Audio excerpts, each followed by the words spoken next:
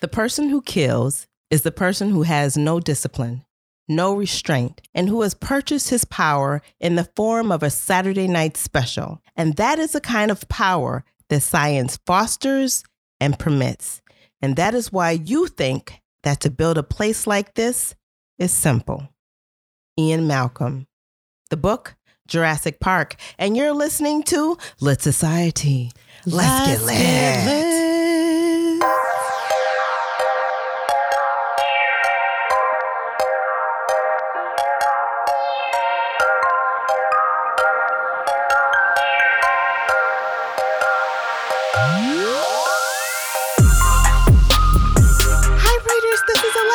And this is Kari. And you're listening to Lit Society, a podcast about books and drama. So, Kari, how was your week? It was great. I want to give a shout out to Nerdette on WBEZ.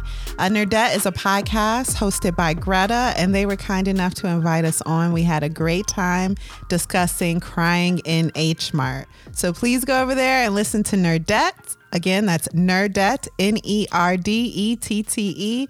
And we'll even have that show on our feed within a week or two. But yeah, go support Greta. It was fun. How was your week? Well, that was the fun part of my week, okay? Right. Mm-hmm. But I would like to just move on and jump right into the theme of the week. It must be juicy. It must be juicy. I'm right. Let me also remind listeners that this is the first Thursday of the month, which means if you want to see our faces, we're on YouTube.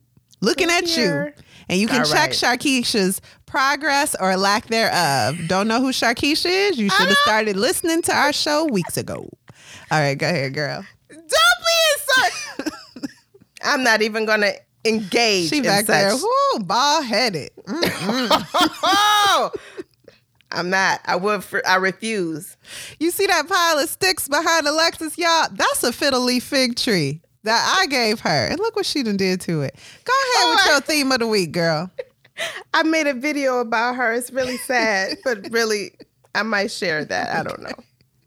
Anyway, let's get into it. You know, each week we select a theme to discuss inspired by the book we are reading. This week, the theme is the problem with zoos. Ooh, okay? We shaking the table. Yeah, just a America's little bit. pastime. And then after we talk a little bit about zoos, I want to briefly mention the Jurassic Parkish idea that was on the NPR news website that was shared to me by the husband of Kari. Okay. Yeah, let's see what my husband, he always trying to get in on this show vicariously through somebody. Go ahead.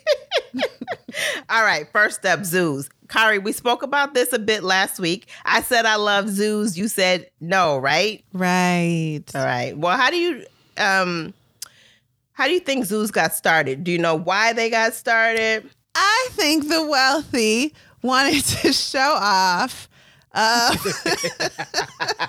the property they've collected all over the world with no type of care for the environment, the natural environment of the animals, or that animals' ideal quality of life. I think it was all about them.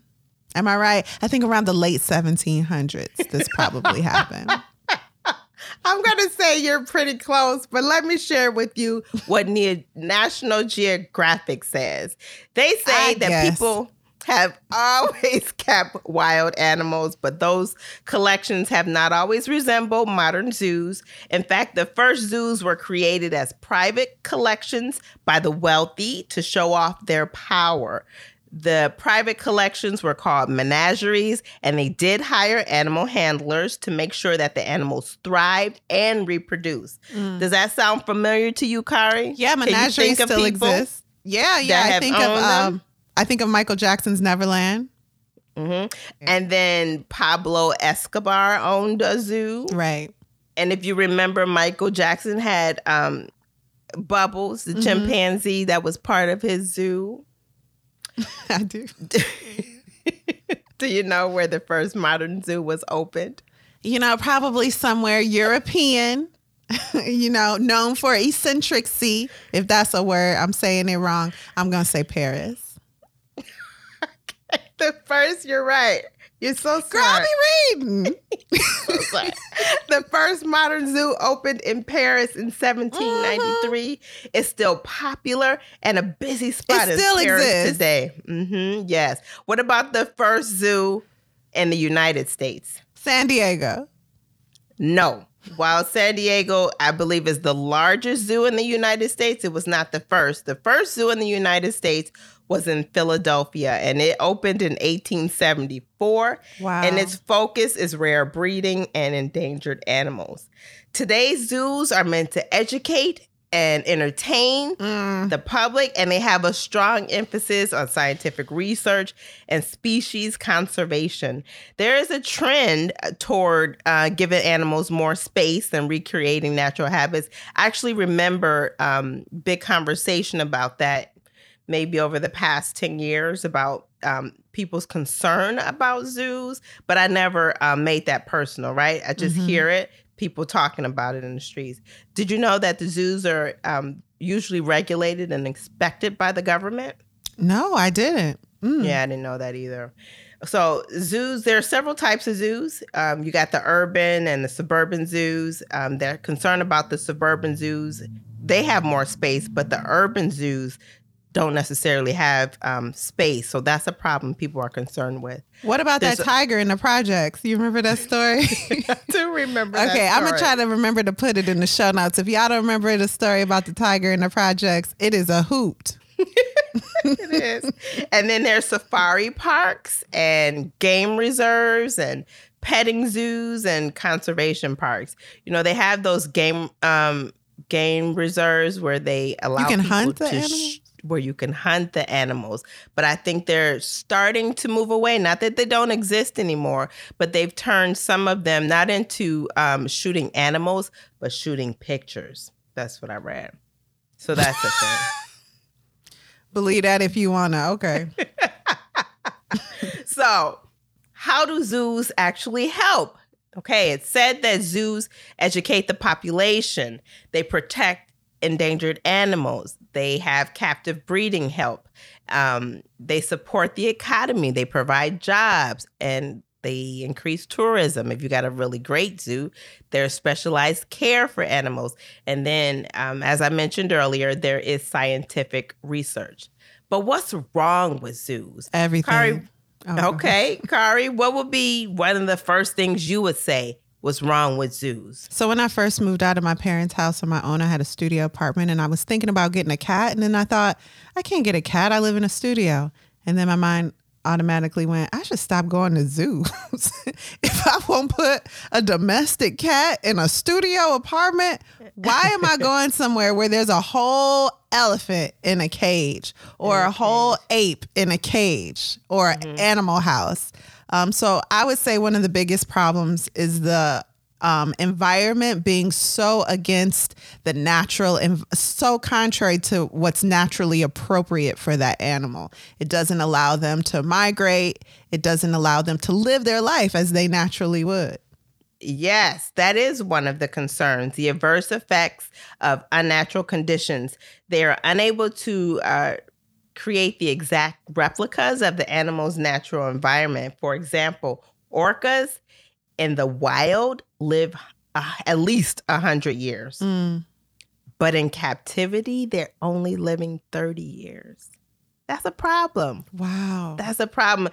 That should be clue number one. Yeah, that they don't need something to ain't be, right. They don't need to be in captivity. This is not this is just not one of those animals that we need to learn about on that level because you're cutting short their life. That doesn't even make sense, right? Yeah, and we're not in the 1700s. We're not in the 1800s. We have brilliant documentaries now. We have cameras that can go into the den of a wild cat and really show us how it raises its young. We don't need zoos for that, to educate us on how. And you're not recreating anything. If you want to know how that animal lives naturally, you have to go to where they naturally live and document it without disturbing them as much as possible. But zoos don't recreate that. So whatever we're learning about the animal has to be somewhat tainted or inaccurate. Yeah, I would think just a little bit. When I was thinking, but I think aquariums are all right, right? No, you just don't care as much about them animals. I could sit hours and watch like the big aquariums that they have. I love seeing them. But when I hear about the orcas, then I think, but what about them? Are there something, their life being cut short in this captive environment as well? Mm-hmm. I do like to see the fishies. Okay. I do. Mm-hmm. Okay, another thing, animal welfare is being overlooked. They mention zoos in areas that are under war zones where the animals are like left behind. So I think this one that they mentioned was in Syria. They just jet, your life is at stake. Yeah. The last thing you worried about is what's going to happen to the animal, right? Mm-hmm. And a human life is more valuable than an animal life. But that doesn't mean an animal life is not valuable. Right. It doesn't mean that an animal doesn't have rights. And it doesn't mean that you're not responsible for what happens to that animal if you decided to take it within your care. Because that animal didn't give you permission to care for it. So if you're going to take it in, whether it be a menagerie, zoo, or your house, you have to care for that animal. Yeah. And then through the overlooked, we're missing the animal cruelty. So you find animals that are emaciated. Oh. They're malnourished, of course. So it's not a good environment for them. And that not only happens in places where you got to run because of war, but it's happening where they're not being properly cared for in the state. So if they're not being looked over properly by the governmental agency that's supposed to be watching them, that can happen. Mm-hmm. That can happen. Yeah, they can become neglected. Yes, neglected. That's the word I was looking for. Breeding programs. Another thing, breeding programs create dependency. So because all they do is swipe right, and then when they get in the wild, they ain't got no game. They don't even know what to say to the ladies. So when they breed the animals and then they release them back into the wild, and the animals die quickly because they don't have the survival skills needed to be in that environment. That's what I just said. That's a problem. Mm-hmm. That's a problem. I wanted to say it in the terms that I had read it. Because you was like, it's dating life. But no, they just being eaten by other people because they don't know where to go. There's that. They just being eaten. There's not that they can't find a date. It's a problem. It's bigger than a date, okay? Everything is not about dating. All right. Change in animal behavior due to captivity. The adverse effects. The elephants, they're migratory animals, and their inability to migrate makes them aggressive. So they end up, I think it's called euthanizing. Oh, no. Yeah. Go ahead. They take the life of the animal through chemicals or even not. Yeah. Sometimes through more violent means. Yeah. Yeah, because they blame the animal. And they blame the animal because they can't have an aggressive animal in a zoo, right? They're guessing, oh, you're not able to migrate. That's why you're angry. No, maybe I'm angry because you took me away from my family. Maybe I'm angry because I had things to do tomorrow and now I'll never be able to do them ever. Maybe I'm angry because you kidnapped me. I'm a whole animal. So, yeah. But a lot of the animals now I think are born in zoos. They're bored? Yeah, they bored. Bored. I know what you said. I was trying to clean it up. And if you would take an animal away from its environment and put it in a cage, you just one step closer to taking me and out of my environment and putting me in a cage. Oh, sound like history. That do sound like something that has happened. It's on record. Yeah. Okay, and then overpopulation. Who's the most popular animal in the zoo? The babies. The babies. They're the biggest attraction. That's the money maker. If you got zoos that you pay to get into. Don't nobody want to see them old adult animals. We want the young spring chickens. Not chickens. We want pandas. Mm-hmm. That's right. And so they continuously breed the animals to have newborns. There you go, overpopulation. And then what? You know what happens next with overpopulation. And then you have animal rights. Are animals property? Well, we have to consider whether we have duties to animals and then give them their due respect. Do we have duties to animals? Do we have any responsibility to the animal world, in your opinion? I'm going to say, yeah, we do have a responsibility to the animal world.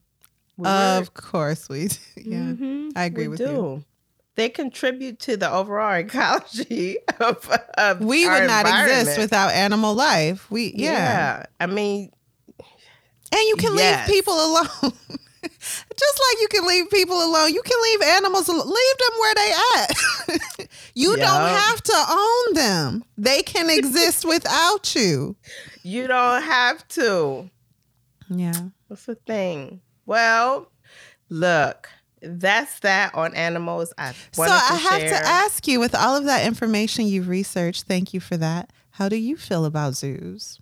Okay. So I love zoos. I mean, I just remember that as one of the trips my mom used to take us on, like regularly when we were children. That was like our fun. Okay. It was 5 of us at the time. So we were all got on the bus and went to the zoo. It was the best thing ever. So I have very fond memories of the zoo. Yeah. So this opened my eyes in a different way. Having to look at zoos as a bad thing, because I never looked at it as a bad thing before. It was like, but zoos are my memory. They're my good time. So I love zoos. I like seeing the animals. But looking at it this way, I'm like, yeah, but there's a animal, a lion, let's say a lion, whose wildlife in the wild is not a stone concrete, right? That's not it.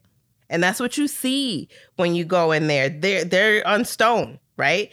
Where normally their life is their green grass, greenery all around. Unless they're space and opportunity. Yeah. Unless they're hunting something down and by the water. It's greenery. It's greenery all around. And you're not recreating that. And so I think that's not fair. And then I think about the gorillas, the apes.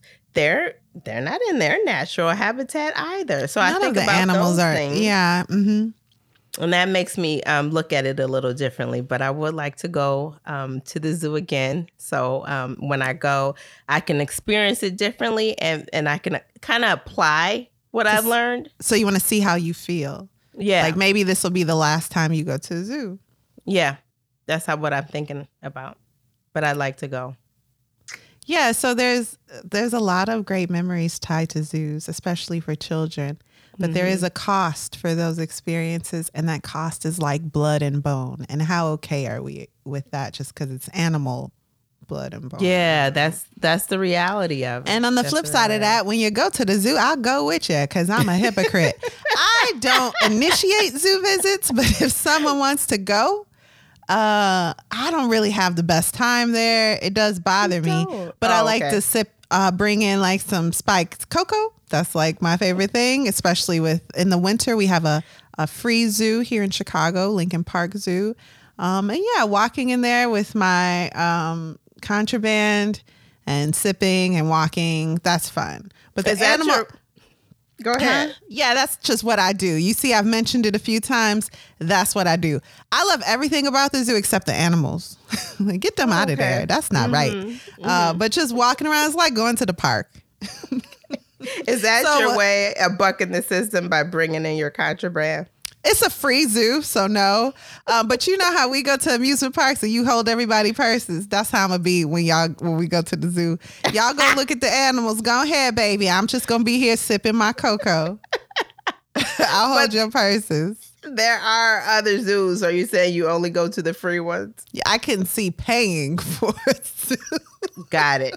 I hear you. Oh, no. I can't support the system. Okay. As a black woman in America. Anyway, so many ties. If you don't get the connection, write to us. We'll explain it. Especially Alexis. Because that hit differently. So I hit see that differently. Yeah. The tiger looking at you and you looking at it and it's like, and you like, I know.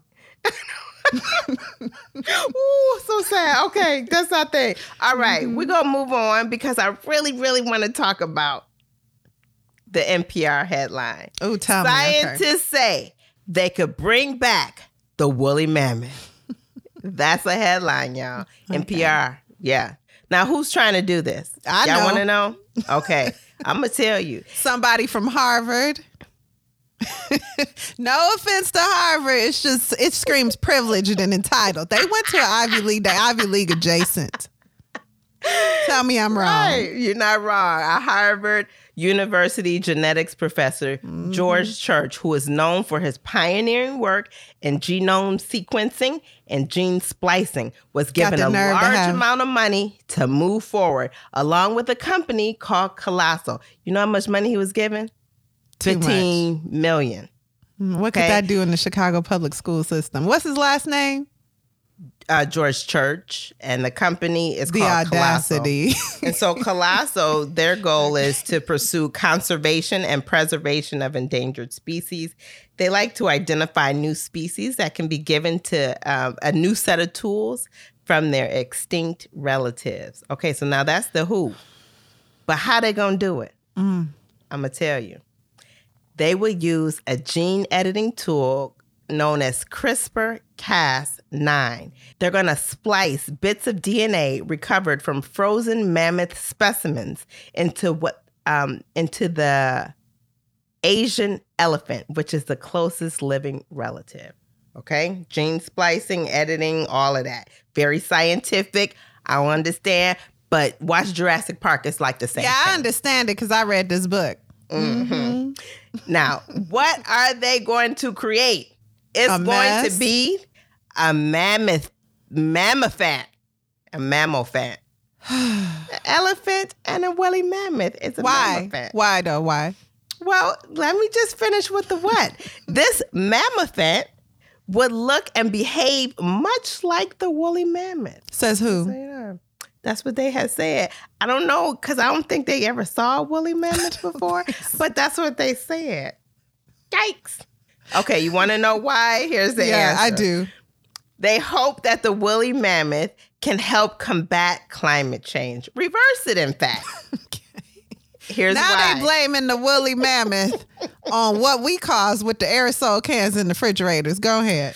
Yeah, so the mammoth once scraped away layers of snow so that cold air could reach the soil and maintain the permafrost, okay? Permafrost is permanent frost, which is found below the surface in the richer regions of the earth, okay? And it's needed to control the climate regions all over the earth. Right. So when the woolly mammoth became extinct, it meant that the permafrost started to warm, which led to what?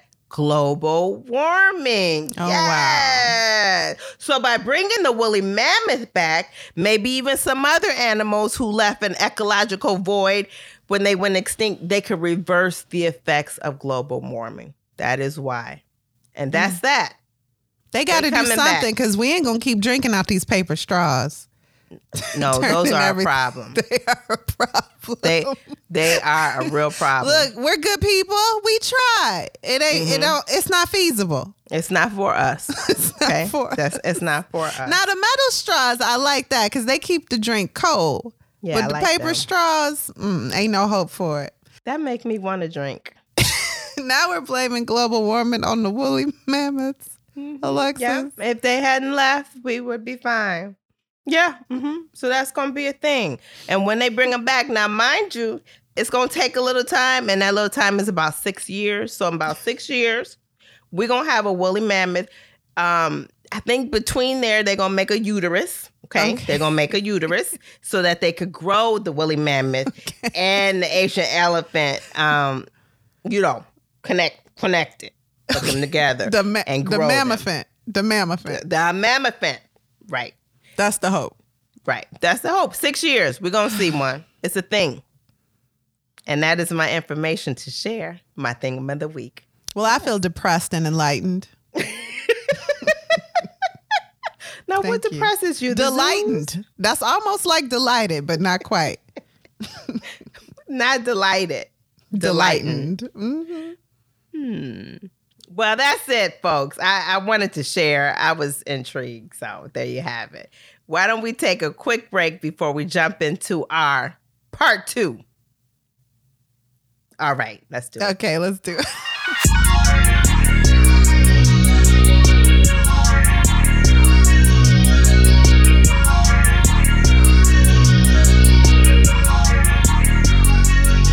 And we're back. Kari, are you ready? This is our part 2 into Jurassic Park that's going to be filled with spoilers. I can't wait to get into it. Are you ready? I am, and I just want to give a shout out to any new listeners we have. Jurassic Park is a book we broke up into 2 segments. So if you want a background on Michael Crichton, perhaps his motivation for Jurassic Park, please listen to our episode, part 1 of Jurassic Park. Well, you'll also hear how Alexis thinks he's cute. Now, moving on to Jurassic Park, part 2 by the List Society podcast. I feel like I should turn off the lights. And this is going to be a bit of a discussion. I'm going to rely on you heavily because my notes are only so-so. Now, first of all, you said at the end of last week's episode, I believe, this book isn't so gory. How do you feel now, Alexis? It's not so gory. Oh, because you're dark. Okay, here we go. It's not gory. It's not. Okay. Content warning. This book gory, y'all. Moving on. Part 1 of Jurassic Park Part 2. Okay, we're going to start for real now. Here it goes. Part 1, tastes like chicken. So, reminder.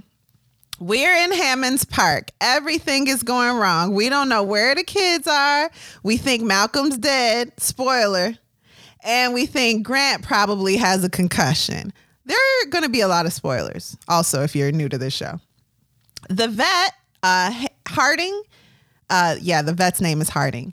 He, Ellie, and the lawyer, Gennaro, are in a gas-powered car trying to get back to headquarters. Back at headquarters, Arnold is distraught, and that's Samuel L. Jackson's character in the movie. Why is nothing working? And where is Nedry? That's Newman. So, where is Nedry? Oh, he's in the jungle, lost, blind with greed, and trying to find his way wandering outside of the Jeep he's stolen in the rain. So his plan was to steal these embryos for the competing company. He was going to make him a cool $1.5 million, which I think is very underpriced, but that's the price he agreed on. Underpriced. My goodness. Doing all this for what? That's barely a house next door to me. What did you doing? But no, boo-boo, what is you doing? He didn't have enough greed. He didn't have enough greed. Too much, and yet not enough. So he says to himself aloud, "You've got a problem, Nedry." And almost like a reply, there's an owl sound in the jungle. Ooh. Ooh. But, it really doesn't sound like an owl. The hooting animal is a dinosaur. So this hooting animal isn't small and cute like in the movie. It's 10 feet tall, yellow, and is covered in black spots. And it can spit up to 50 feet away. Ugh.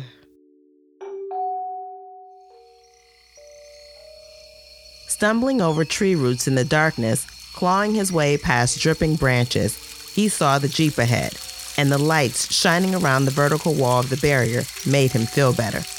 In a moment, he'd be in the car, and then he'd get the heck out of here. He scrambled around the barrier, and then he froze. The animal was already there. But it wasn't close. The dinosaur stood 40 feet away, at the edge of the illumination from the headlamps. Nedry hadn't taken the tour, so he hadn't seen the different types of dinosaurs, but this one was strange looking.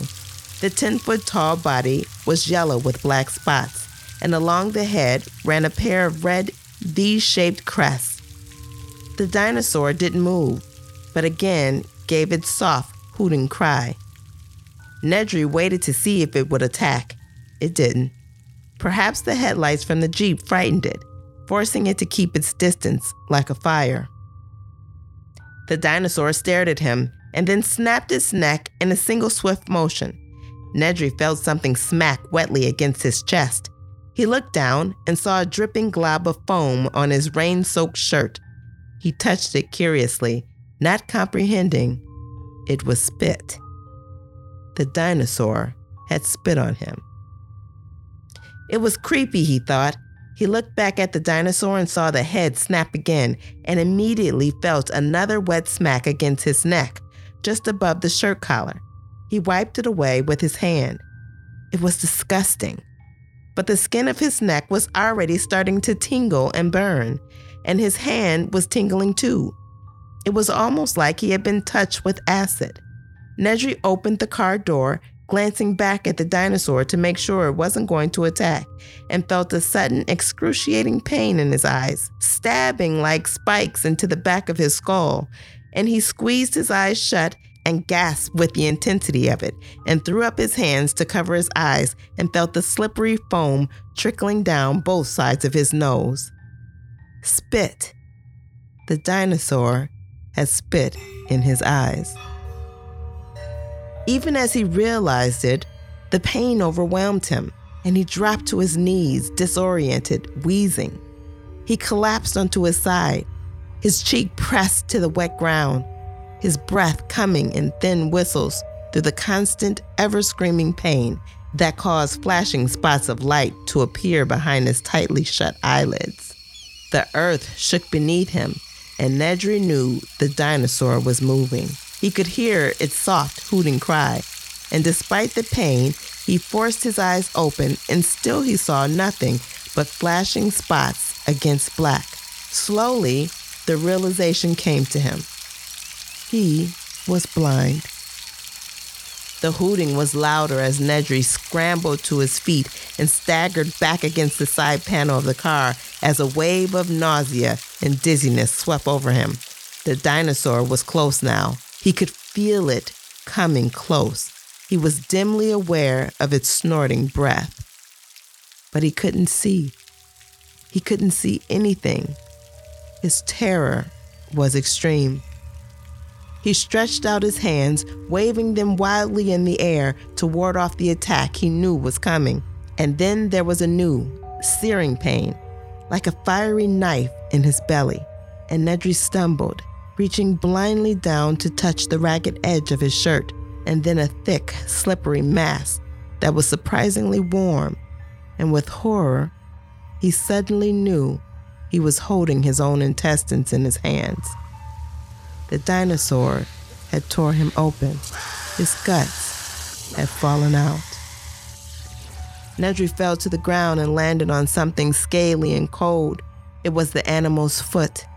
And then there was new pain on both sides of his head. The pain grew worse, and as he was lifted to his feet, he knew the dinosaur had his head in its jaws. And the horror of that realization was followed by a final wish that it would all be ended soon. I must be morbid because I turned off all the lights and listened to that part like 10 times. I said, this is so well written. You are morbid. You are. Mm-hmm. I just love to be scared. Yeah, and why? I don't understand that. And also, this is a perfect scary book because I'm not worried about dinosaurs getting me at night. Right. So I can just be scared in the pages. And then I just go to sleep and mind my business. It's nice. So, yuck. Nedry out there jiggling his guts. The point is, you are alive when they start to eat you. Yeah. So back at Hammond's elegant home on the island, Wu and Hammond are sitting down for dinner. Now, you remember in our last episode, Kevin Wu has spent his entire professional career with Hammond, kind of being groomed from him by him right out of grad school. Right. So he owes the man kind of a lot. I don't know if you ever worked with a company that basically raised you. Nope. You feel your identity can become entwined with their company culture. And that's kind of where Wu is. He has some strong doubts about the island. He thinks some things need to be changed, but there's no one as optimistic as a narcissist. And so Hammond is like, it's fine. It's a zoo. Calm down. So now they're while things are going wrong, you know, you would think anyone would see that by this point. No, not Hammond. No. So not the creator of the island, not Hammond. So Wu and Hammond are sitting down for dinner, and Wu doesn't want to be there. He wants to check his data because Professor Grant had mentioned that the animals are breeding, and Wu made all the dinosaurs female. So he's like, how is that possible? If that's possible, it calls into question everything about the park. And, that should be alarming to everyone, not just me. But Hammond, on the other hand, is acting weird. Alexis, can you describe Hammond's attitude? He pass the chicken or in fact, pass the ice cream because I love ice cream. Don't you love ice cream? Because ice cream is good. It goes down. Everything is fine. It's a little hiccup there. Yeah, kind of gregarious. He's almost insane with, narcissism. And we've talked before how Crichton has an issue with women, it seems, and Black people. Not overtly racist, I'll say, but if there's a Black character, it's mentioned as the Black man. This is so dumb. I think that says something about the author, perhaps, but I will say in this part of the book, it plays well because Hammond has a cook who is Haitian. And Hammond says when she leaves the room to Wu, now, just a reminder also, Hammond's grandchildren are out there. He should be thinking about a lot of stuff. But he says to Wu, Maria is her name, and she's Haitian. Her mom's French. Like she's this exotic thing he's collecting. I thought that was actually pretty good. So yeah, that was interesting how that was written. It's like, that's odd for him to say that, but when you say that, it brings it together. It's like he collecting rarities. Exotic lives. Yeah. So Hammond is stepping into his role as the villain. He's eating ice cream and monologuing about the advances in technology for the sake of mankind's health. That's all stupid. It's futile. He says, I would never help mankind. This man said he would never help mankind. Never. When you spend millions and billions of dollars on a medicine, you can't then charge thousands of dollars. The insurance company isn't going to pay that. The public's going to revolt. And then the government's going to get involved until at the end, your product that you've invested your time and money in is almost worthless when it comes to the cost the public is paying, at least in Hammond's opinion. Whereas when you make entertainment, people pay anything. And the more they pay, the better, because then it's a status symbol. So yeah, I'd never do anything to help mankind, he says. Entertainment is the only safe stage for technological advancement. That is why, free from government intervention, there's already a Jurassic Park in Europe and a Jurassic Park Japan in the works. $20 billion per year conservatively is expected to be made. That's why there's time for ice cream. He is not kidding. This is not America, he says. This ain't even Costa Rica. This is my island. Okay. And nothing's going to stop me from opening it up to all the children of the world, or at least the rich children. Yeah. So if I thought back to my intro and I say young and old, rich and poor, he ain't thinking about the poor children. I mean, he kind of is. Maybe there'll be a nice little grant for them to come. A coupon day. But this is for the rich kids. But this is, and I can't wait. Is for the rich children because they'll pay anything. Speaking of children, let's go find his grandparents since grandchildren since he ain't worried about them. Not a bit. Not a bit. We find Tim. He's in a tree, still in the car. He exits in spectacular fashion, very similar to the movie. After vomiting repeatedly, the car is chasing him down the tree. His head is hurting. He's suffering from memory issues, but he makes it down. But he is by himself. There's no Professor Grant with him. When he finds his sister, she's alive. Because remember, she slid out the car when the T-Rex was attacking them. So we didn't really know where she is. She's alive. She's sitting in a metal pipe, still as annoying as ever. She got her baseball glove on. This is like a Darryl Strawberry special baseball glove given to her by her father. And since her father left the family, she really clings to it and carries it with her everywhere she goes. So she's holding it, rocking back and forth, banging her head on the pipe. She's traumatized. He tries to coax her out of this pipe, but she's shaking her head and she says, there are aminals out there. And that worries him because she hasn't said aminals since she was a young child. She goes, is Daddy out there? He says, no. Mommy? He feels weird, like, no. What about Dr. Grant? He's like, oh, man, my sister crazy.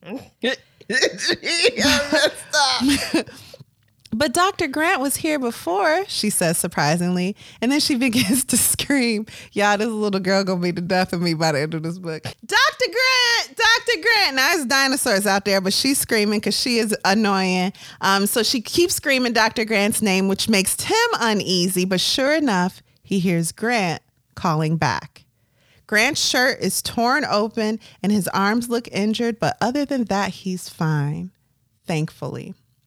Meanwhile, Ed Regis, the PR rep that is basically me in this story, every time something tragic happens, he like, oh, this gonna make a wonderful cover.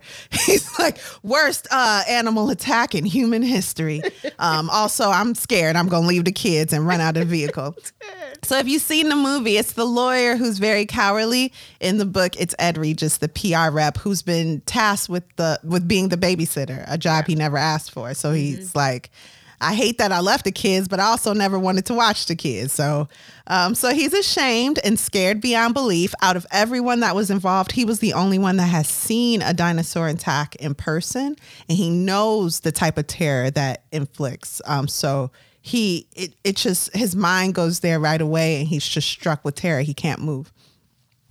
But he can't believe he left the children. He starts wondering, trying to find his bearings, and then the jungle goes quiet and he freezes, pushing his body against a tree. So he's gotten out of his hiding place. He was walking around. The jungle went quiet, and then he freezes. He sees a juvenile T-Rex pass him. He silently watches as the animal goes by before continuing.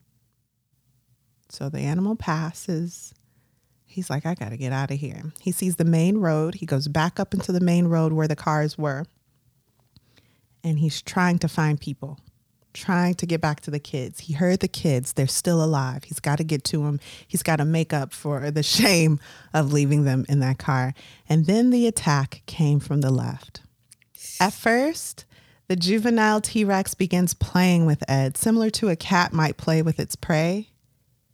Pushing it down, Ed gets up and goes, get out of here, you dumb animal. Then the T-Rex, the juvenile T-Rex, jumps on its chest and jumps off. So Ed gets up and he's like, get out of here. He starts waving his hands. He's almost to the jungle. He's almost to freedom. And then the T-Rex knocks him down again and again. Get back, Ed yells, desperately waving his hands. The final time, the T-Rex knocks him on his back. However, it ducks its head down, and all Ed can do is scream. No words. Quietly, Grant and the children watch as the juvenile begins to feed. Yum, yum, yum, yum, yum. I'm on the edge of my seat here listening to this story. Like, and then what? That's how I was reading the book. Listen, this part was really sad to me because I'm like, oh no, I'm being eaten. Because I really identified with that character. Reminder, Gennaro, the lawyer, Ellie, the paleobotanist, and Harding, the vet, are in a gas-powered Jeep. I know I said that earlier. I just want to remind you. And they're wandering the island, making their way casually back to the control room, singing songs, 18 bottles of beer on the wall. They don't know what's going on. They have no idea what has occurred. Like, oh, no. Why is the Jeep still here? Why they get this? Then they get, an ear. Then they get a message on the radio. It's like, I need the car. And they're like, you need the car? What does that mean? There's a car in the garage, Arnold. And then they start talking about Arnold like, he always worried. 17 bottles of beer on the wall. And then the message comes through again. You idiots, you're not listening. We need the car. And so Harding is like, the car's in the garage. But finally, they understand Muldoon needs their car for some reason. And they're like, fine. Because they were following some compies. And the compies are scavengers. So they're like, what animal died that these scavengers are trying to eat them? So they're like, oh, a whole bunch of compies are going this way. We're going to go that way and find the animal that died. Ooh, good thing they didn't make it.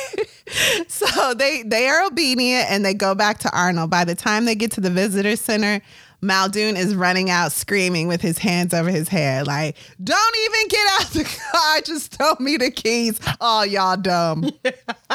So Muldoon hops in the Jeep with the lawyer. The other two, the vet, Harding, and Ellie, run inside. Muldoon and Gennaro, the lawyer, make their way to the Land Cruisers in hopes of picking up the kids and everyone else. But their priority is like the children. We have to rescue the children. Somebody's and hopefully priority is the children. Somebody. Thankfully, because it ain't they grandpappies. No. He eating ice cream. Like, everything will be fine. So they're like, hopefully we find the kids in one piece. No one has reached out to them in an hour using the radios, so they're more than a little concerned. As they're driving along the road, they come across something, and Gennaro spots it first. It's a leg. It's a leg. The T-Rex tore it off of Ed Harris's body. Remember that juvenile T-Rex? Mm-hmm. Just tore his leg off. Didn't even eat it. Yeah, I hate when people waste their food. I was really mad at this part.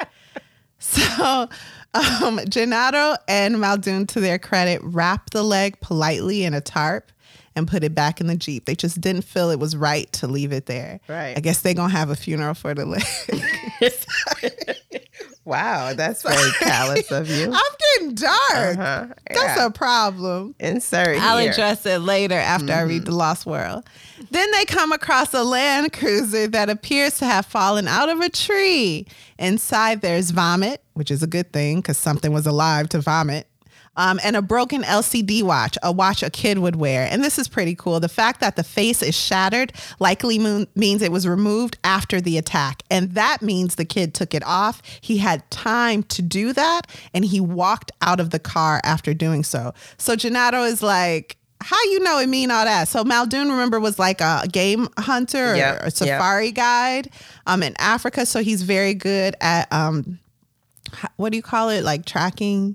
Yeah. And just deciphering clues. Yeah, and he does a really, really good job at that. And Gennaro has no clue because he's really picking up the pieces. Okay, this means, okay, so in my opinion, at least one adult and one child is still alive. He saw footsteps. He identified the child's footsteps and the adult. So he knew what they were following. And that gave him hope that they could keep going. And Gennaro was like, what?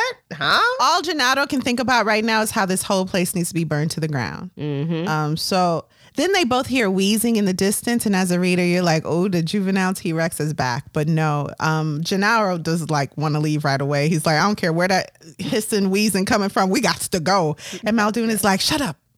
Listen more closely. He finds the source of the noise. It's Malcolm.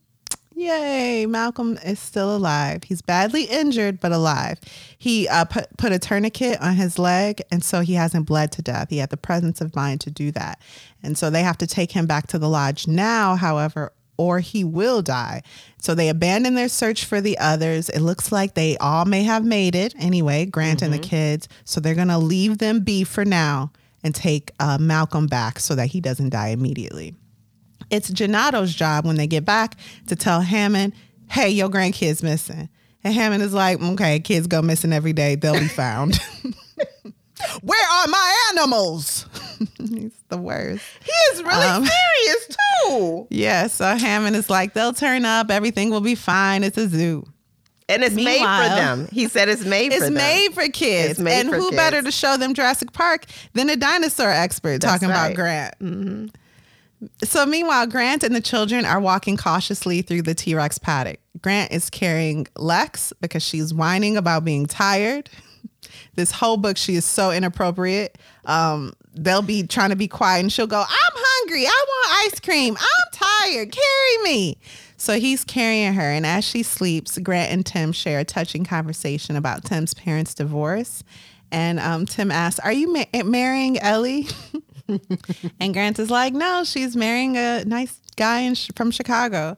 And he's like, "I don't think I'll ever get married." And then Tim's like, "Me neither." But their conversation is really cute. Mm-hmm. Then they approach the electric fence.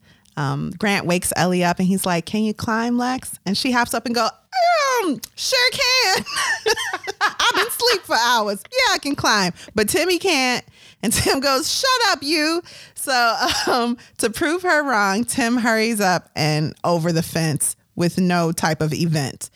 So in the movie, there is this like electric current about to flow through the fence. Right. That doesn't happen. He goes up and over. It's hardly mentioned, except Lex says, "You're welcome," because he's scared of heights. He only did it to spite me. So she turns to Grant and is like, "You're welcome." So they are pressed for time because remember they saw that ship carrying the young juvenile velociraptors. And so they need to contact that ship to tell it to turn around so that those velociraptors don't make it to the mainland and breed and eat everybody. But they're all too tired right now. So they find a bale of hay and go to sleep. They've been through a lot, so I'm going to let it slide. The emotional turmoil, the trauma they've experienced. Fate of the human race, a couple of winks. They decide to get them winks. Part 2, the Malcolm effect. Ooh. So back at Control, Wu and Arnold have managed to turn the power on. Yay! Woohoo! Immediately, they use the system to find the animals and the people. But they can't find Grant and the kids. They're baffled.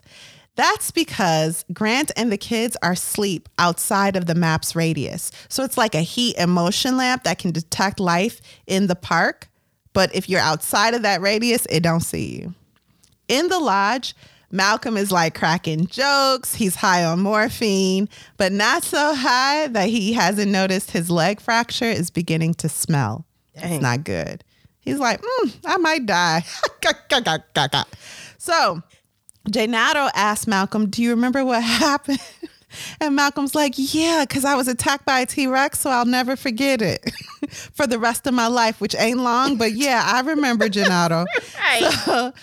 So Malcolm is like, "The T-Rex lifted me with its jaws," and then he lifts up his shirt, and there are these like semicircles all around his torso from his neck to the navel, and that's when the T-Rex was like bit into him and threw him up in the air. Remember, Grant didn't really know what he was seeing. Yeah.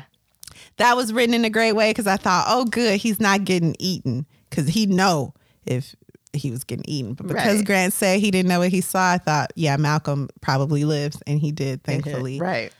So it pains me to say, Malcolm responds, but I don't feel I honestly had his full attention. Which was interesting. Yeah, the T-Rex seemed distracted, which is why he lived. Whatever happens, we cannot have a Malcolm effect. I mean, he had my full attention, but I don't think I had his. He had something else on his mind. Yeah, my pride was a little hurt, but that's okay. So he can still be funny, even though he's just clinging to life. Yes. And so before he falls asleep, he's like, whatever happens, let's not have a Malcolm effect. This is what Malcolm is saying. And then he goes to sleep. Hammond used the same expression earlier. What does it mean? What is a Malcolm effect? Oh, well, Malcolm goes to sleep. However, in Control, Arnold is in a good mood because he feels like the park is back on track. The power is going. Everything is on its way to being back up and running. So he explains the Malcolm effect to Gennaro. It is a ridiculous notion, in his opinion. Essentially, in Malcolm's study or opinion of Jurassic Park, the park is unstable, and all unstable systems have a point where unpredictability occurs at an accelerated rate. Like, I should rephrase that. Unpredictable occurrences occur at an accelerated rate. So because you can't control this environment, things are going to go wrong to the point where they start going really wrong really quickly and everything goes wrong. It kind of collapses in on itself and becomes a catastrophe. By this reasoning, Jurassic Park is bound to experience one failure, then another and another until it is swallowed in a catastrophe of its own making. He produced a report with this conclusion before the park was even built, and it was promptly dismissed. Was that wise? Gennaro says. Like, shouldn't you have thought about it? In the park, Hammond and Harding are tranquilizing. Not Hammond. Muldoon. Mm-hmm. And Harding, the vet, are tranquilizing and collecting animals to return to their paddocks. Muldoon is repairing the 2 sections of damaged fence, but it's getting dark and there's a full-grown T-Rex somewhere out there who still isn't showing up on the map. So Muldoon heads back to the lodge. Hammond is furious because he's scared. And get this, he's scared that the T-Rex may eat his other dinosaurs. Reminder, his grandkids are still missing. But it's for the children. So the park is for the kids. It's for the children. And Wu-Tang. So Muldoon says he's not heading back out there to find a T-Rex to lure him away and back to his paddock. Have you forgotten who you work for? Hammond says. No, Muldoon calmly responds. I haven't. I ordered 3 large weapons, possibly capable of taking down the Tyrannosaur. However, you reduced my order to 1, and Nedry took that one who knows where because it was in the car that he stole. So we are stuck, unable to bring down the largest predator in the world. And that's because of the man I work for. So no, I haven't forgotten. Boom. In the park, Grant and his kids, they not his kids, but they basically his kids now, are still trying to get to headquarters, but they still sleep. You know, they desperate to find the velociraptors on the boat, but they still sleep. They just, you know, they tired. All humanity is dependent on them, but they sleep. But then they wake up gradually, play with some dinosaurs. Remember that part in the movie where the herbivores are stampeding because they sense a T-Rex is near? That happens. I'm not going to describe it. Watch the movie. It's the exact same thing, basically. The T-Rex charges through the herd, and in the book, Grant and the kids hide up in a tree. They're safe. Then they're looking for a faster way to the lodge. Tim suggests they take the boat he saw earlier. That's because kids lie, because he never saw a boat, but he figures there must be a boat. So he's like, hey, let's take the boat. And Grant's like, great, let's take the boat. Fortunately, Grant does find a raft eventually. However, to get to the raft, he must pass a napping T-Rex, which in a comical scene, the T-Rex is like snoring like Homer Simpson with his back resting on a tree and his butt on the ground and his legs in front of him. So he's sitting like a person with a fresh kill next to him, just got the itis. So the people, the Grant and the kids, the people finally make it to the raft and onto the water. But then, do you remember what happened? Oh, something comes to try to get the T-Rex's food? No, not yet. Not yet? Okay. Lex, the little girl, she coughs. Oh, so at the wrong time. At the wrong time. And she kept coughing. Yes. It's just like she reminded me of you. Y'all, Alexis will sneeze so loud it will shake the wall. She don't care if you at the opera. She don't care if you at the U.S. Open. She gonna sneeze and it's gonna be loud and it's gonna embarrass you. These things are uncontrollable. So that's Lex. Alexis! Oh, this is you! So, part 3. Kids will slow you down. The T-Rex is awakened by Lex's cough. He rises and walks to the water. I'm sorry, says Lex. I didn't know they could swim. Snakes can't swim. Wait. And she won't stop talking. Just shut up already. Just don't say I'm sorry. Just shut up. Okay, shut up. In the water, the T-Rex looks like the largest alligator in the world, with its alligator-like head and large swishing tail behind him, the only things visible. He launches towards the boat, but misses only because this is a book. It's the only reason these folks ain't dead. Then they hear him roar. There is an answering roar near the shore, and that's what you were talking about earlier, because there's a juvenile T-Rex sitting with the adult T-Rex's latest kill, claiming it for his own. So the large adult T-Rex stops following Grant and the kids and goes back to get its kill from the juvenile T-Rex, and they're safe. The adult has stopped chasing Grant and the kids and heads toward the shore. Eventually, somehow, all the people fall asleep again. They tired. So now they just floating in the raft. Now, if water is pushing you and you're not rowing, what does that make you think? Why is the water moving me and I'm not moving me? Yeah, what is that? I just thought it was just the current was moving along. And why is the current moving? Because of waterfall. Yeah. But we'll leave that there for now. So back at control, Arnold can't use the motion sensors throughout the park to locate either the Rex or Grant and the kids, and he's still baffled as to why. Malcolm has the answer. And for the rest of the book, Malcolm is like, I told you so, I told you so, I told you so. He's got a few monologues, but they're pretty good. So Malcolm has the answer. He says the motion sensors cover an inadequate area. And Arnold is insulted, like inadequate. And Malcolm's like, yes, 92% of the park. I remember. But they were made to monitor where the animals were expected to be. Now with security compromised, the animals are no longer where they were expected to be. And they've reached outside of that 92% radius. And the remaining 8% of the park is made of congruent land. So those animals are free to travel all around the island out of reach of the sensors. And they're like, oh yeah. So Arnold is like, that's terrible. You're right. I hope Grant and the kids, if they still alive, which they probably ain't, don't go to the aviary. He did say that. So back in the park, Grant and the kids are headed to the aviary. They are gradually floating toward, no doubt, a waterfall. But before then, they're taken through a large structure that wasn't on the tour, and it has like holes, big, large openings all around it. If that's a bird cage, all the birds would escape, says Lex. Not if they were really large birds, says Grant. So it's the aviary, and inside are more than a few pterodactyls, and pterodactyls are larger than pterodactyls. Also, pterodactyls eat fish, but they're fiercely territorial. So when they get there, Grant recognizes the bird dinosaur, and he's like, don't worry, they won't hurt us, they eat fish. Almost immediately, the pterodactyls start tearing them up. They start flying down, they scratch Lex all through the head, her head bleeding. I'm like, yeah, pterodactyls, get her. Ooh, wow. They start knocking them down.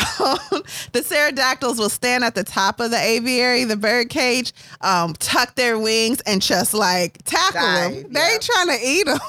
They just beating them up. They just about that life. This is my house. Why you in my house? Exactly. They protecting their spot. Yep. So when Grant and the kids enter, the ginormous flying reptiles dive up on them, leaving Lex with a bloody head and Grant with a bloody back. And at one point, they try even to take Lex, but she's too heavy. Grant jumps on the bird that's trying to kidnap Lex. And I'm like, Grant, why? This is your excuse to get rid of her. But that's good. Good for you, Grant. He likes children. He loves children. Unlike the movie. The grandfather. Unlike the grandfather. Yes. So Grant jumps up on the bird and describes the experience as being lost in a tent in a windstorm, because it's just wings all around you. You don't even know where you are. They make it out alive, but the birds have stolen Lex's special edition strawberry baseball mitt. And it is really sad because that's a piece of her father that she was holding on to like a security blanket. And she hopes they choke and die, she says. Okay. Later on, they find a tunnel behind a waterfall. And you will remember this, not from the first Jurassic Park, but you'll see how the movies are borrowing all from the first book. So Grant goes down into the tunnel, but the kids stay behind. Behind this waterfall, there's like an enclave. And so they scoot up behind it, hoping that'll keep them safe. Suddenly, the T-Rex's head bursts through the waterfall. It's a really cool scene. And his tongue wraps around Timmy's head. And Timmy is being dragged to the mouth of the great animal. Lex is desperately trying to free her brother, but is no match for the tongue, which has a dexterity of an elephant trunk. Then suddenly the jaws of the dinosaur close in on its own tongue, with Timmy still outside of the mouth. It snaps down, blood goes everywhere, it like bites down on its tongue and releases the boy. What happened? Well, Muldoon had shot. Remember, Muldoon is trying to collect these animals and put them back where they belong. So he had shot the T-Rex with a tranquilizer. But he was like, that didn't even do nothing. Well, apparently it did, but it needed time. And it just so happens that now, because this is a book, it's kicked in. And so the T-Rex is fast asleep in the waterfall below. Yay! The children are saved. Okay, can we for the millionth time? For the children? You like the children. So back at Control, they're realizing now that when the power returned earlier and we were so excited, we shouldn't have been, because it was auxiliary power. And that auxiliary power is now running out. The main power has to be turned on. But because the main power wasn't on, some of the park's restrictions and enclosures were not electrified. And that includes the raptor enclosure. It's been without power now, unbeknownst to everyone, for 5 hours. Yep. That means the raptors could be anywhere.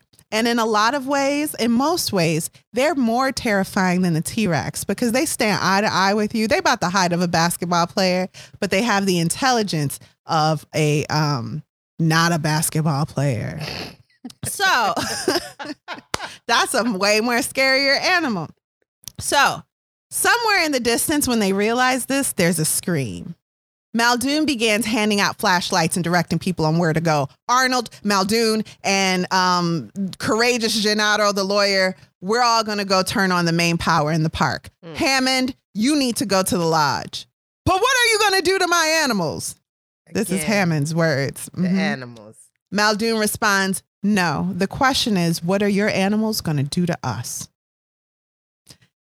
As the three men, again, Muldoon, Arnold, and Gennaro, make their way to manually turn on the main power, they realize that they're being hunted.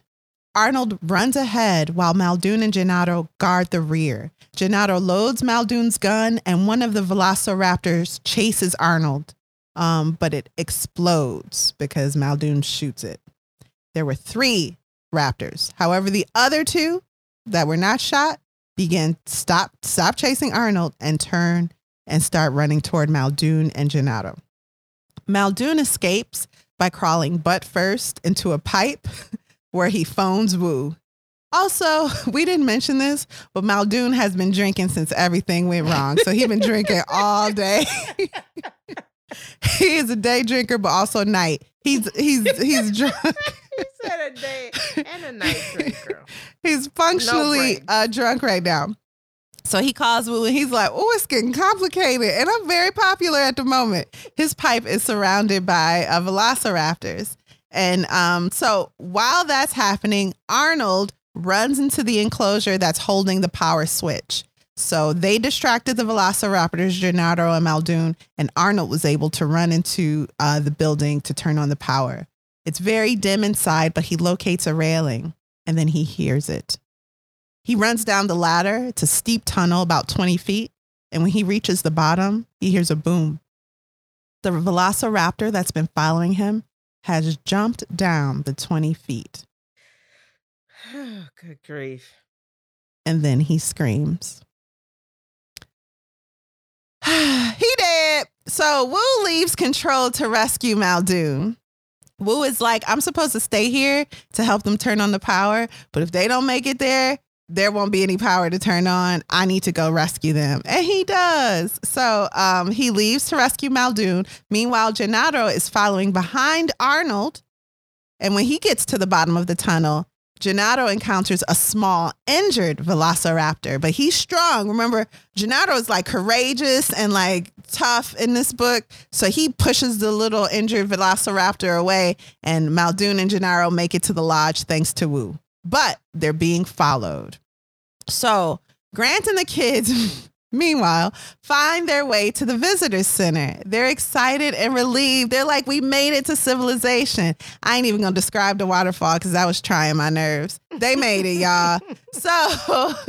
And they feel like this is it. You know what? The trouble finally is over. Yes. Right away, Lex is like, I want ice cream. But when they open the door, all 3 fall silent. It looks like a disaster. There's a large robotic T-Rex lying on the floor, split in half with its wire intestines exposed. There are 2 dead guards on the floor, and Grant takes one of the dead guards' radio and says inside, hello? Anyone there? Everyone is shocked and relieved to hear Grant's voice on the radio. They can't believe he made it, and with the kids. They need him to go turn on the main power. He leaves the kids, takes the radio, and heads to the maintenance building to turn on the power to save everyone. And the kids go to find food because they're very small-minded. Meanwhile, they're children. They're not adults. They're children. And they're hungry. They've been through a lot. Okay. So meanwhile, Malcolm is dying and needs a doctor, but the Velociraptors have made it to the roof of the lodge and are breaking wire and iron to get inside and eat everyone through the skylight. How will the people make it to another shelter alive? How will Grant make it to the maintenance building without being eaten by the raptors? Ellie has the answer. She goes, I'll save everyone by serving as bait. And everyone's like, no, don't go. Yeah, go by. So Muldoon is drunk, so he's like, I'll go with you. Because he don't know what he's doing at this point. He kind of do, he kind of don't. He's a drunk. So there are 6 raptors. Let's count them, you guys. Let's remember this count. Mm-hmm. There are 6 raptors that we know of. Ellie heads outside, opens a gate. So she's unprotected now. She's hoping the Velociraptors heard the gate, which they have, and she walks through it as bait, just stepping a little bit away and a little bit away from the safety of the gate. Soon, 3 Velociraptors are on her butt. She runs back and Muldoon pulls her in and closes the gate just in time. She's safe. Muldoon and Ellie began taunting the Velociraptors, distracting them from the maintenance building so that Grant can turn on the power. Remember, there's just 3, though, that they're taunting. We got 6 total. Meanwhile, remember that part of the movie where the kids are in the kitchen and 2 raptors are trying to eat them? Yep. Well, that happens with some key differences. So first of all, it's pitch black inside. They can't see anything. I think Timmy has on his night goggles. Right. So he can kind of see. And there's only 1 raptor. The kids managed to lock him in the freezer. He's not like turning the handles and stuff like in the movie, like, hey, y'all, I'm going to eat you. No, he's stuck in the freezer. It's locked. So we're down 1. 3, Ellie is distracting. 1, the kids have locked in the freezer. There's 2 more. We don't know where they are. Oh, yes, we do. Yeah. They're on the roof trying to get through to Malcolm to eat them. Yes. Okay. So Grant turns on the power with Woo's help over the radio. Yay!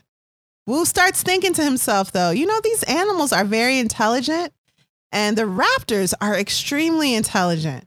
Ellie is outside distracting them, but this has been going on way too long. They know they can't get her. Why are they still allowing this?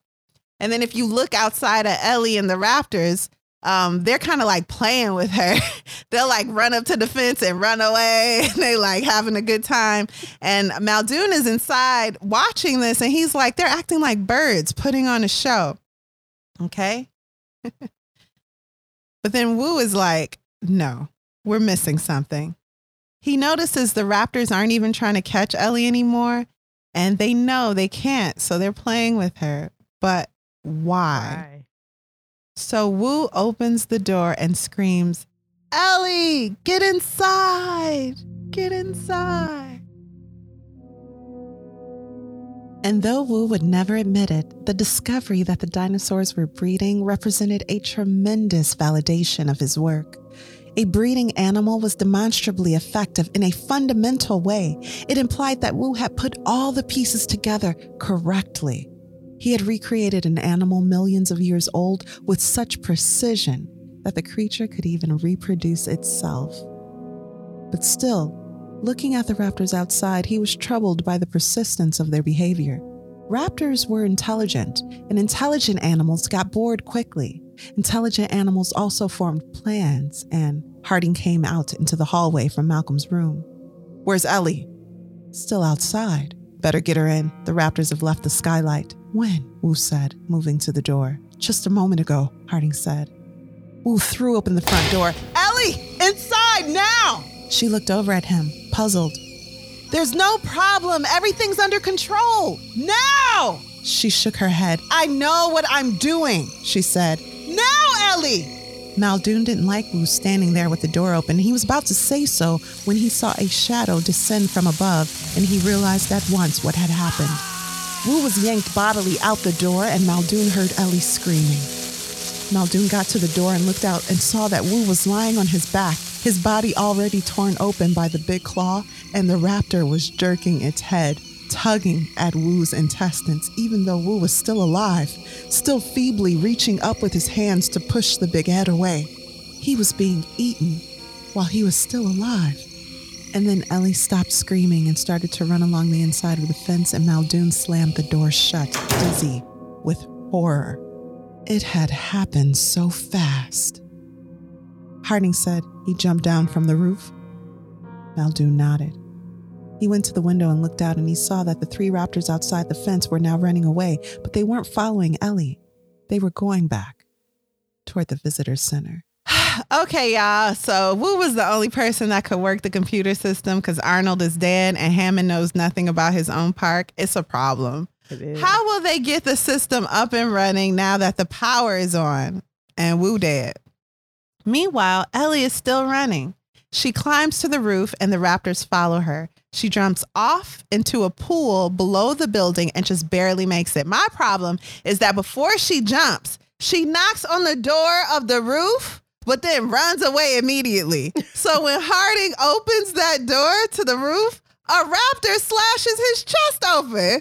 It takes all he has to close that door and fall to the ground. Ellie, why'd you even knock on the door? She was trying to get in. So she done killed one man, Wu, and almost 2, but Harding is alive, thank goodness. So the kids who have just escaped the raptor in the kitchen find themselves in front of the main computer system trying to turn it on in Wu's absence. Wu isn't alive to walk them through it, so they're just pushing random buttons. The raptors that slashed Harding, the vet, and almost ate Ellie and did eat Wu, and now they're after the children, those same raptors. One raptor jumped over 10 feet onto the second floor where the kids are pressing buttons, trying to turn on the security system. The kids start to run. They find themselves in a corridor, but all the doors on both sides of it are locked, meaning they did it. Yay, they turned on the security system, but now they're locked out of all these doors. So Tim takes a badge off of a dead security guard, pushes Lex and himself through one of the doors. Quick thinking, Tim. Grant also finds a badge on a dead guard. Thank goodness for these dead guards because they got all the badges. And so Grant takes it and finds the kids. Now Gennaro, Grant, and the kids are running from the raptors. Grant gets separated from the other 3, but manages to poison the dinosaurs with a needle full or an egg full of poison. It's a scene I did not hold my attention. I read it like 3 times. Yeah, can you describe it? I mean, he like injects these plastic eggs with poison. He's like stabbing them with poison. Yeah, so he's injecting just felt like a cop out. These plastic eggs with the lysine, right?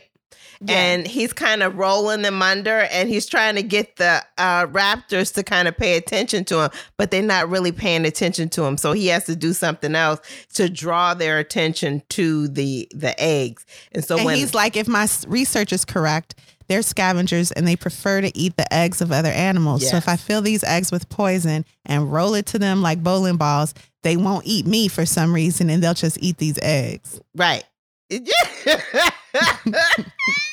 Because it's a book. He does get them to eat the eggs, at least 2 of them.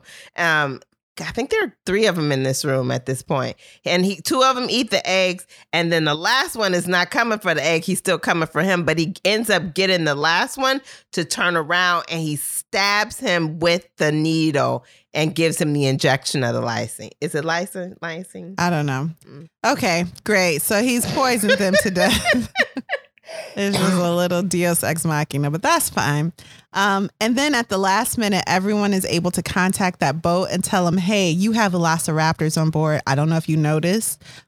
Good thing they didn't eat you guys, but you can't arrive to shore. You have to turn around and come back to the island. And they do. So they've saved the mainland from getting velociraptors. What does Hammond say? Hammond is like, it was all supposed to be so easy. Hammond said, the planet. oh, thank goodness we've saved the planet. We saved the planet. And Malcolm is so close to death, but he just can't take no stew. He don't suffer fools. So Malcolm finds the power to sit up and go, what did you just say? You idiot. And Hammond's like, the planet. We saved the planet because the dinosaurs would have got out and ruined the planet. And Malcolm goes into a very inspiring monologue where he's like, the planet will be fine.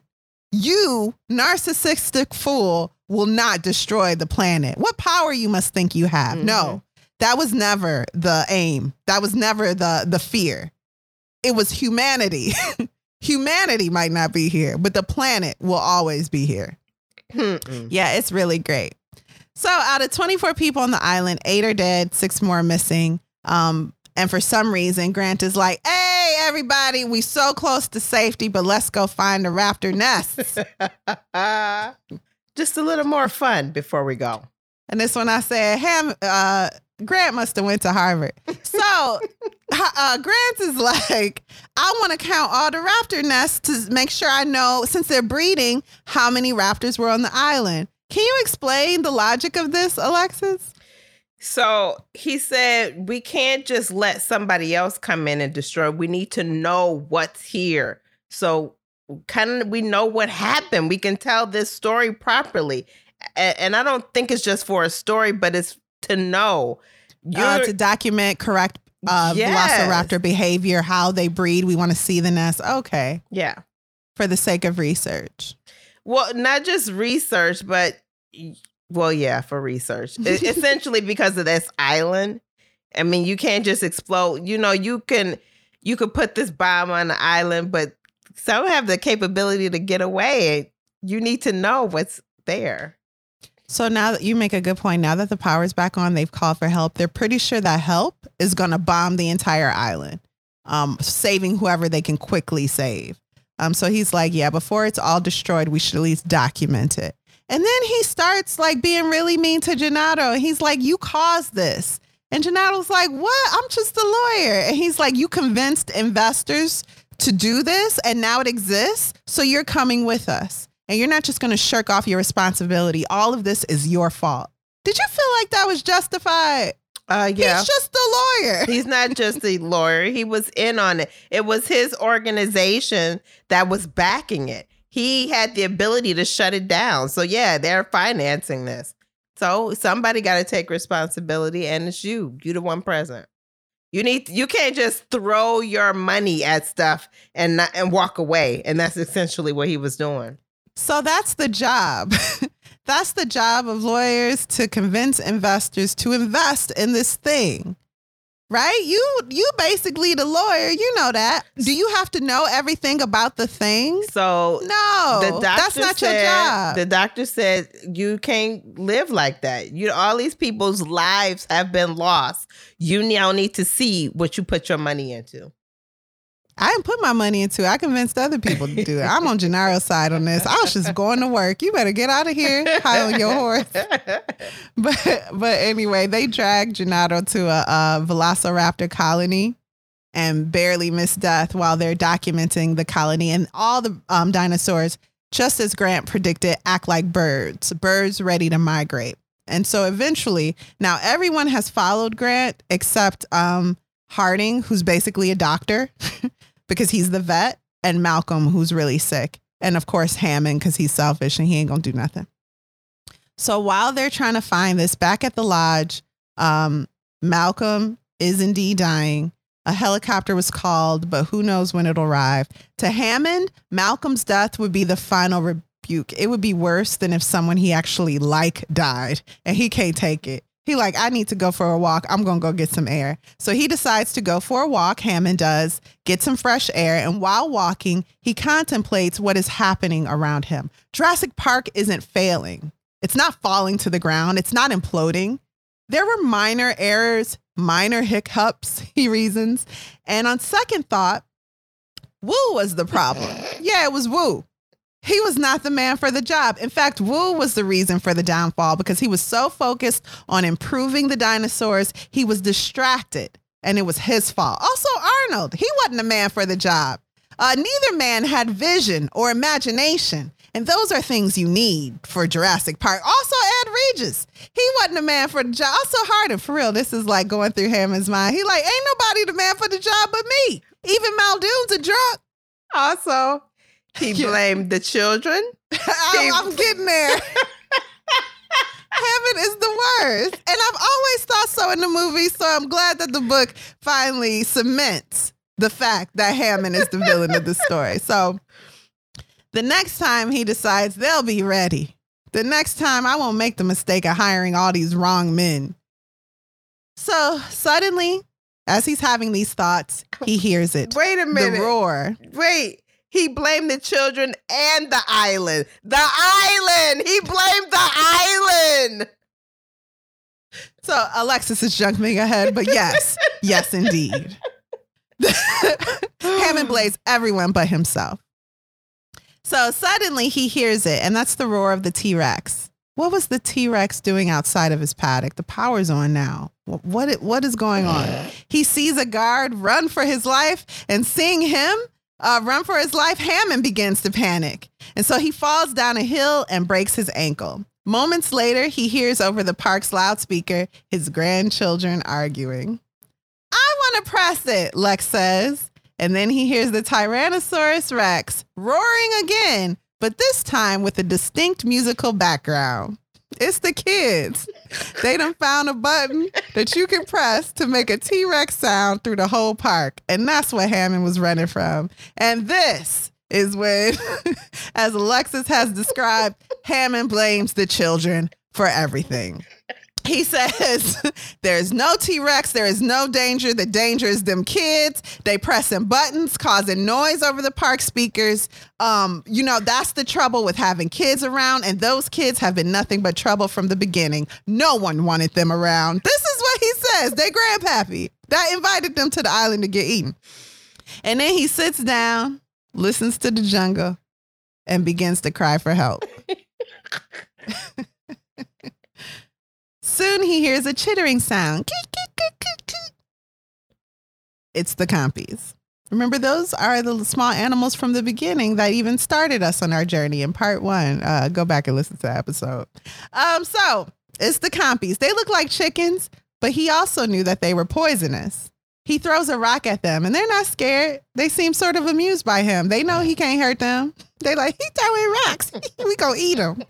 And then Hammond is like, I'm not afraid of you either. He remembers what a caretaker told him, that the narcotics of the animals, when they bite you, makes the victim feel calm after a bite, sleepy, peaceful. And Hammond's like, I ain't going to sleep today. And I ain't never been about peace. So it ain't gonna be me. This is like a paralyzing lull. It like rocks you. Mm-hmm. Yeah. Hammond picked up a rock, aimed carefully, and threw it, striking one compy flat in the chest. The little animal shrieked in alarm as it was knocked backward and rolled over its tail. The other animals immediately backed away. Better. Hammond turned away and started to climb the hill once more, holding branches in both hands. He hopped on his left leg, feeling the ache in his thigh. He had not gone more than 10 feet when one of the compies jumped onto his back. He flung his arms wildly, knocking the animal away, but lost his balance and slid back down the hillside. As he came to a stop, a second compy sprang forward and took a tiny nip from his hand. He looked with horror, seeing the blood flow over his fingers. He turned and began to scramble up the hillside again. Another compy jumped onto his shoulder, and he felt a brief pang as it bit the back of his neck. He turned to face the animals, breathing hard, and they stood all around him, hopping up and down and cocking their heads, watching him. From the bite on his neck, he felt warmth flow through his shoulders and down his spine. Lying on his back on the hillside, he began to feel strangely relaxed, detached from himself. But he realized that nothing was wrong. No error had been made. Malcolm was quite incorrect in his analysis. Hammond lay very still, as still as a child in its crib, and he felt wonderfully peaceful. When the next compy came up and bit his ankle, he made only a half-hearted effort to kick it away. The little animals edged closer. Soon, they were chattering all around him, like excited birds. He raised his head as another compy jumped onto his chest. The animal, surprisingly light and delicate, Hammond felt only a slight pain, very slight, as the compy bent to chew his neck. Hammond dead. So,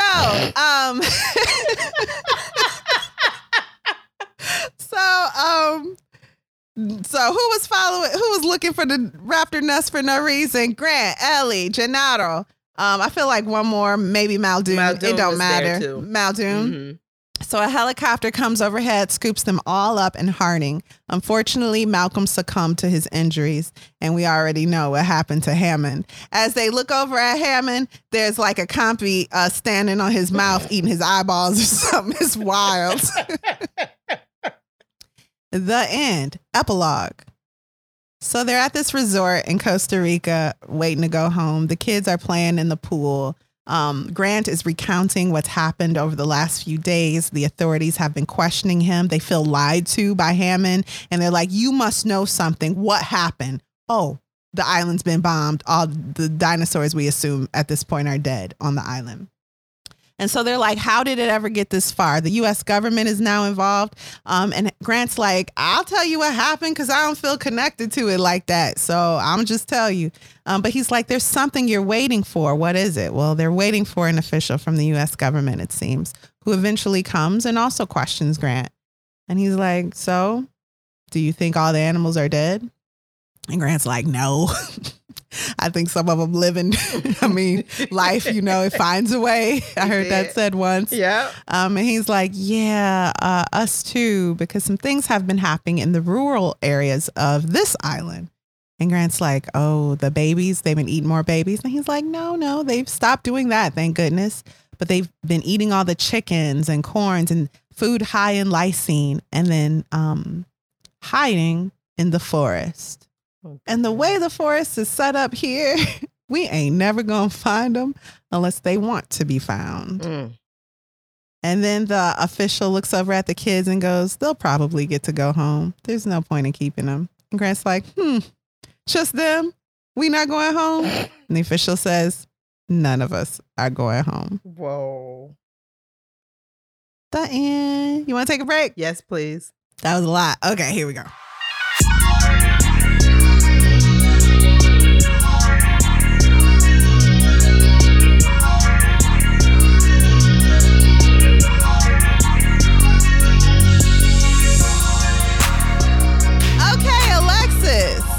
We back. What did you think of Jurassic Park by Michael Crichton? Did you enjoy the book? I can't even speak.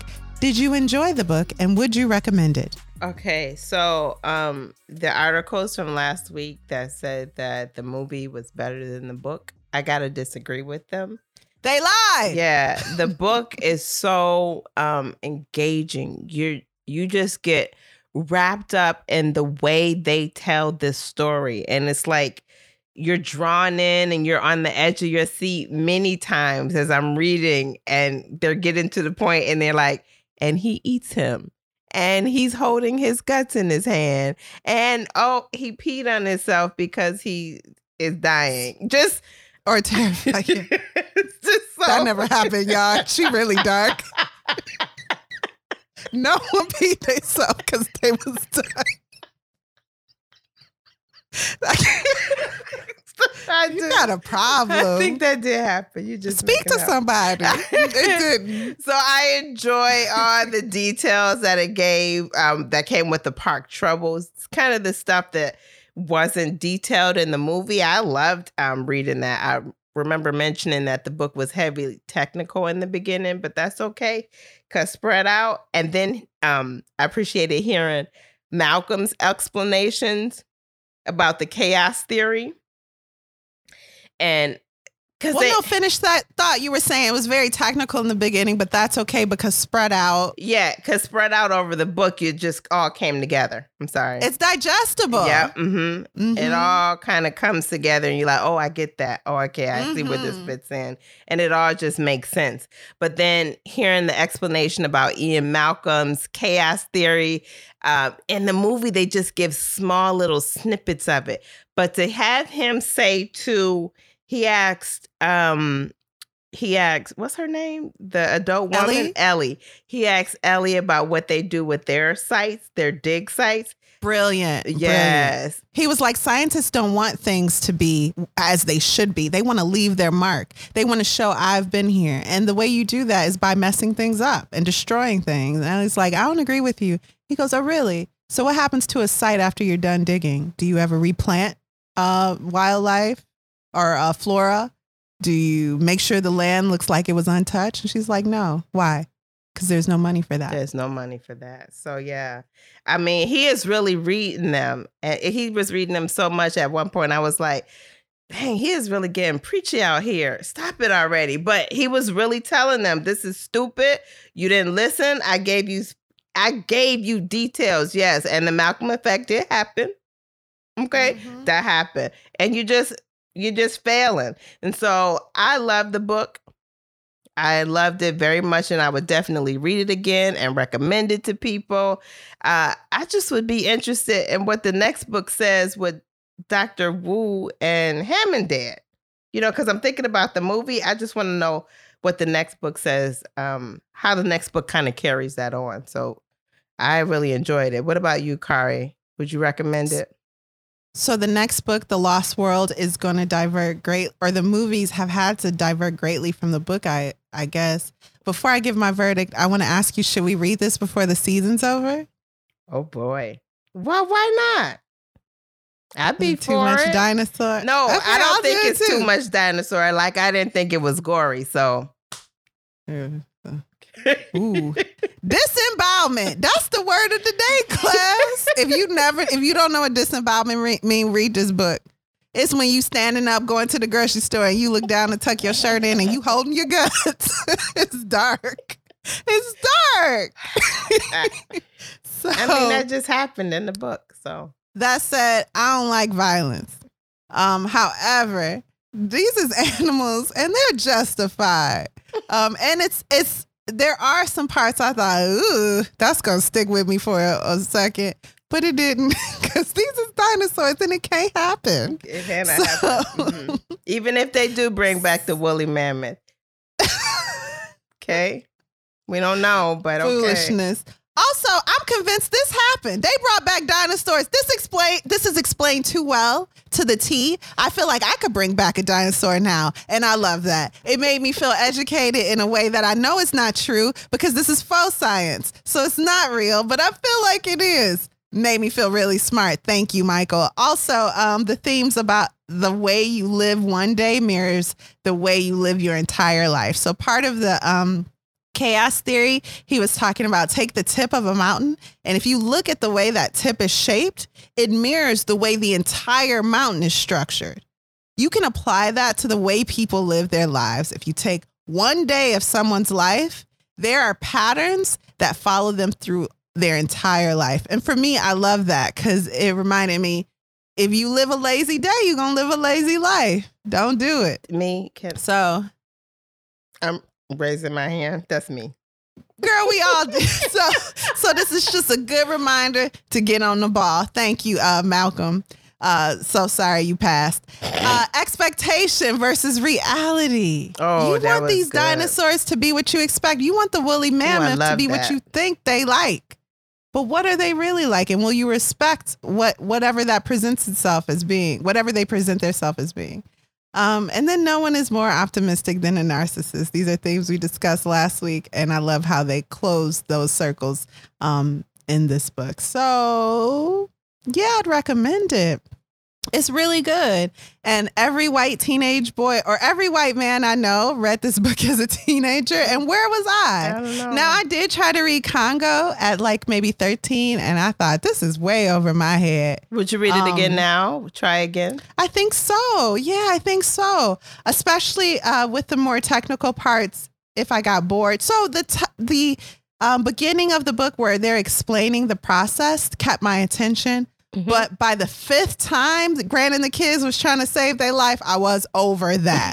I was like, either live or die, but do something. I don't want to see y'all running for y'all life no more.